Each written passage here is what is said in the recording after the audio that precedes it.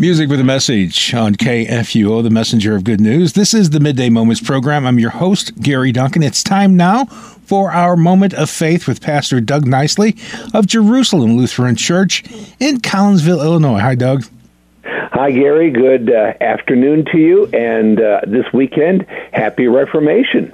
Well, happy Reformation this weekend for you as well. I knew that's what we were going to talk about. I knew you wouldn't pass that up. It's kind of a given. Yeah, it falls on Sunday. It falls on a Sunday, and of course, talking about hymns, we would normally think, if we're talking about a Reformation hymn, it would be Martin Luther's "A Mighty Fortress Is Our God." Mm-hmm. Not today. Oh, okay. But I'm sure you'll talk about Martin Luther. Yes, I will. All right, let's give it a whirl. Okay. You would think that something as significant as the Reformation would have been a movement that changed the church without any problems. Well, that's not how it happened. Martin Luther was a Catholic monk in the early 16th century. Although he confessed his sins regularly before a priest, Luther wasn't exactly sure that he was good enough to merit God's salvation. Luther was also a university professor. In preparing a lecture on St. Paul's letter to the Romans, Luther wrote that he was troubled by the words, "the justice of God." He continued writing, "Night and day I pondered until I saw the connection between the justice of God and the statement, 'the just shall live by his faith.' Then I grasped that the justice of God is that righteousness by which, through grace and sheer mercy, God justifies us through faith. Thereupon I felt myself to be reborn and to have gone through open doors to paradise." It's an interesting little thing. It's called Luther Discovers the Gospel, and it's a great quote. But there's more, of course. Mm-hmm. On All Hallows Eve, 1517, he posted a call for a debate on the subject of salvation by grace alone. It was called the 95 Theses. 4 years later, he stood on trial before the German emperor and several church officials and was declared a heretic.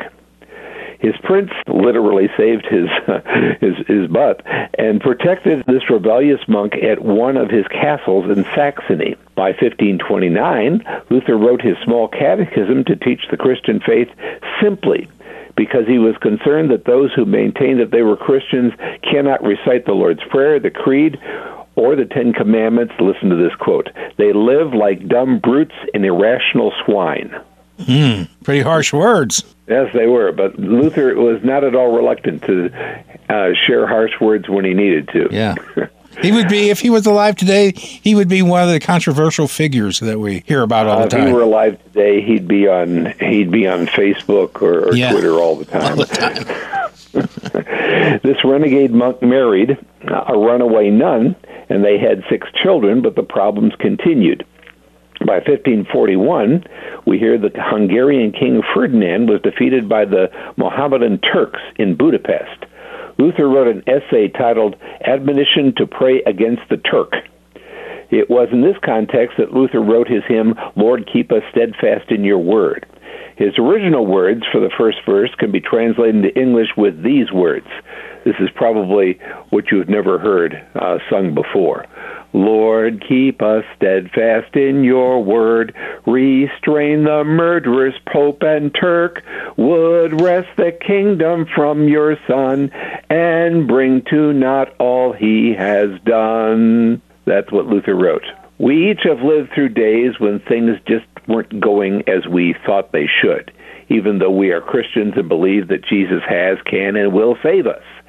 It's good to know that a man to whom we have some high regard has been on that page before, the same page that we have been. Here are his second and third verses, and at that point Luther turns to prayer. "Lord Jesus Christ, your power make known, for you are Lord of lords alone. Defend your holy church that we may sing your praise triumphantly. O Comforter of priceless worth, send peace and unity on earth. Support us in our final strife, and lead us out of death to life." From all I know about him, Luther managed still to follow these verses from Romans in his life, the verses that are quoted 12 chapters later on, even though he faced these perilous times. St. Paul writes, "Let love be genuine, abhor what is evil, hold fast to what is good, love one another with brotherly affection, outdo one another in showing honor.